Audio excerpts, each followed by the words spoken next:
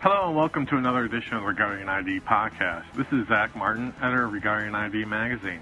Today we're speaking with Terry Hartman, Vice President of Identity Solutions at Unisys, about their company's work with the Mexican National ID program. Thanks for joining us today, Terry. Thanks, Zach. Terry, I just want to dive right into it. Tell me about the ID card. Let's start by telling me what Mexico has been using for an ID card in the past, what they've been using so far.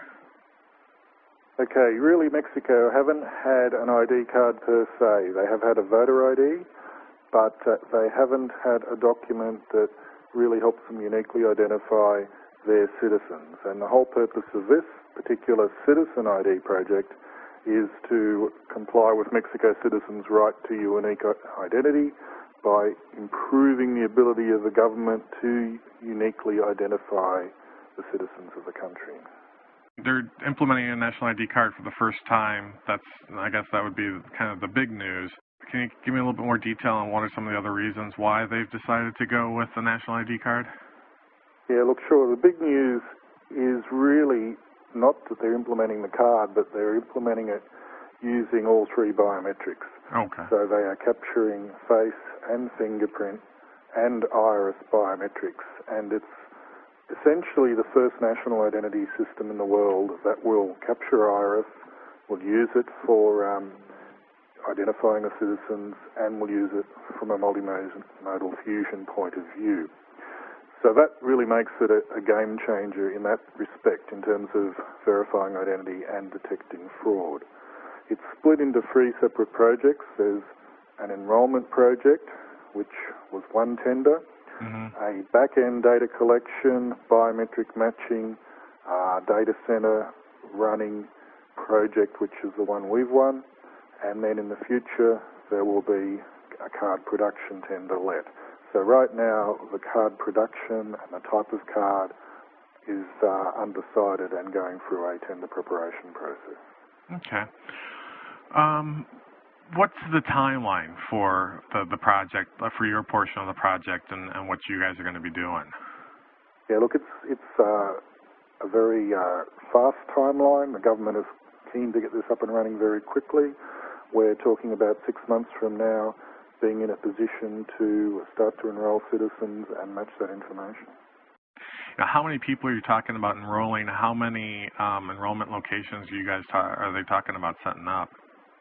Yeah, they're talking about enrolling up to 110 million citizens over a 3 to 4 year period and having about 3,000 enrolment locations to do that, in addition to some of the locations they have in place now.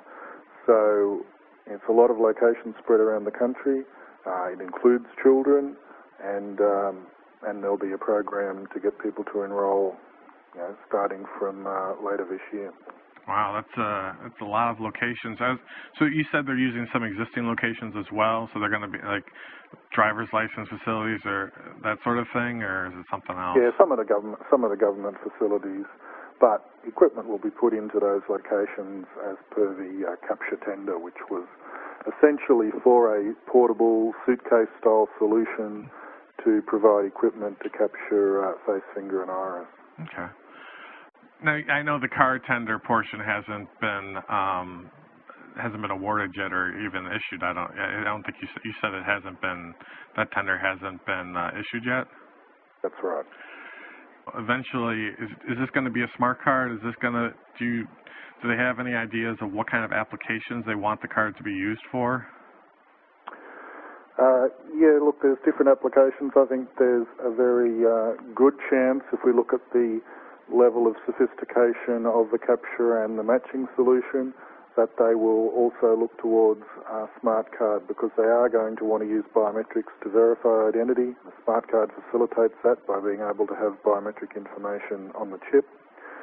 And I think in terms of the applications, there are a number of applications that they'll work through, but some examples are conducting of financial transactions, voter registration to replace the existing voter registration system, and the government will will work towards the types of transactions that the card will be valid for. Okay. So if we look at examples like what we've done in Malaysia with the Citizen ID there, which is a Unisys project, that's a multi-purpose smart card which has a number of applications on the chip, and in fact in that country the smart card is not only an identity card, it is also your driver's license, it's also used for collection of tolls on roadways, it's used as a travel card to Brunei, it provides your ATM card for facility and access to banks. Wow. So there's a host of opportunities and applications that can be downloaded on the card in the context of what Malaysia has done. So those sorts of options, are all open to the Mexican government to consider. Now, I know how multimodal would work in like a physical access control kind of setting, but I'm actually kind of curious to see if you can explain to me kind of how the multimodal biometrics will work on a smart card. It's not something, well, as you said, it's not something that's really been done before. Is it going to, basically you're going to have to match the fingerprint and the iris and the face before it enables a transaction, or is it going to be a different application each time? Yeah, there's two aspects to this. One is uniquely verifying identity. And so if we, for example, consider that we have 3 potential biometrics to use to uniquely identify the person, then multimodal gives you the ability to, for example, search your population based on iris, resolve that. If you don't have a hit there, you can search fingerprint. And so you can put in various business rules about how you will search those results in terms of order and how you will fuse those results. That all from the purpose of, have we seen this person before? Can we be confident they're applying for this national citizen identity for the first time? When it comes to verification, then you get into the options of, okay, I've got 3 types of biometric here, which ones will I allow a citizen to verify their identity with? Now, in some implementations, you could give the citizen a choice of whether you're going to use your iris for a one-to-one verification, or you're going to use your finger for a one-to-one verification, or indeed your face for a one-to-one verification. It may vary upon the type of application that's on the smart chip itself.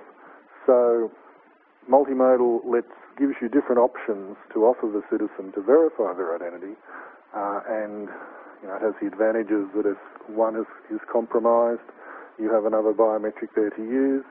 And from the duplicate matching point of view, when we start to talk about a population in the millions, then it allows us to be more efficient in terms of determining that we do have a unique identity and how we go about doing that. Okay. With this being kind of the first national ID card that's using multimodal biometrics, are you guys hoping you can take the experience here and use it in other implementations as well? Yeah, absolutely. There are a number of national identity opportunities around the world at the moment, particularly in Latin America and in Africa, and in Asia as well. India, for example, right now is going for a identity card, and they've specified face, finger, and iris as a result of their study done independently. So it's not hard to see how experience in Mexico can be a catalyst for other opportunities. Are you guys just in general seeing a lot of activity with countries around the world upgrading their national ID card programs? Not so much upgrading as introducing. Okay. I think that some are upgrading where they might be going from, say, a Magstripe card to think about smart chip enabling that or biometrically enabling it. But in the main, it's countries that don't have a national ID, certainly don't have a biometrically enabled national ID, that are moving towards having that because they recognise the problems of identity fraud and the need to more accurately verify their citizens and give them the ability to prove their identity. Okay, great. Terry, is there anything else about the Mexican project that you guys are working on that I failed to ask about that our listeners should know about? I think you've covered most of the topics. I think the important points are that this is a project that has been in the planning for some time, that it's been sensibly divided into an enrolment project versus a back-end matching uniquely project, and then card production separately. That allows them to phase in the implementation and effectively put in the system and meet their timelines.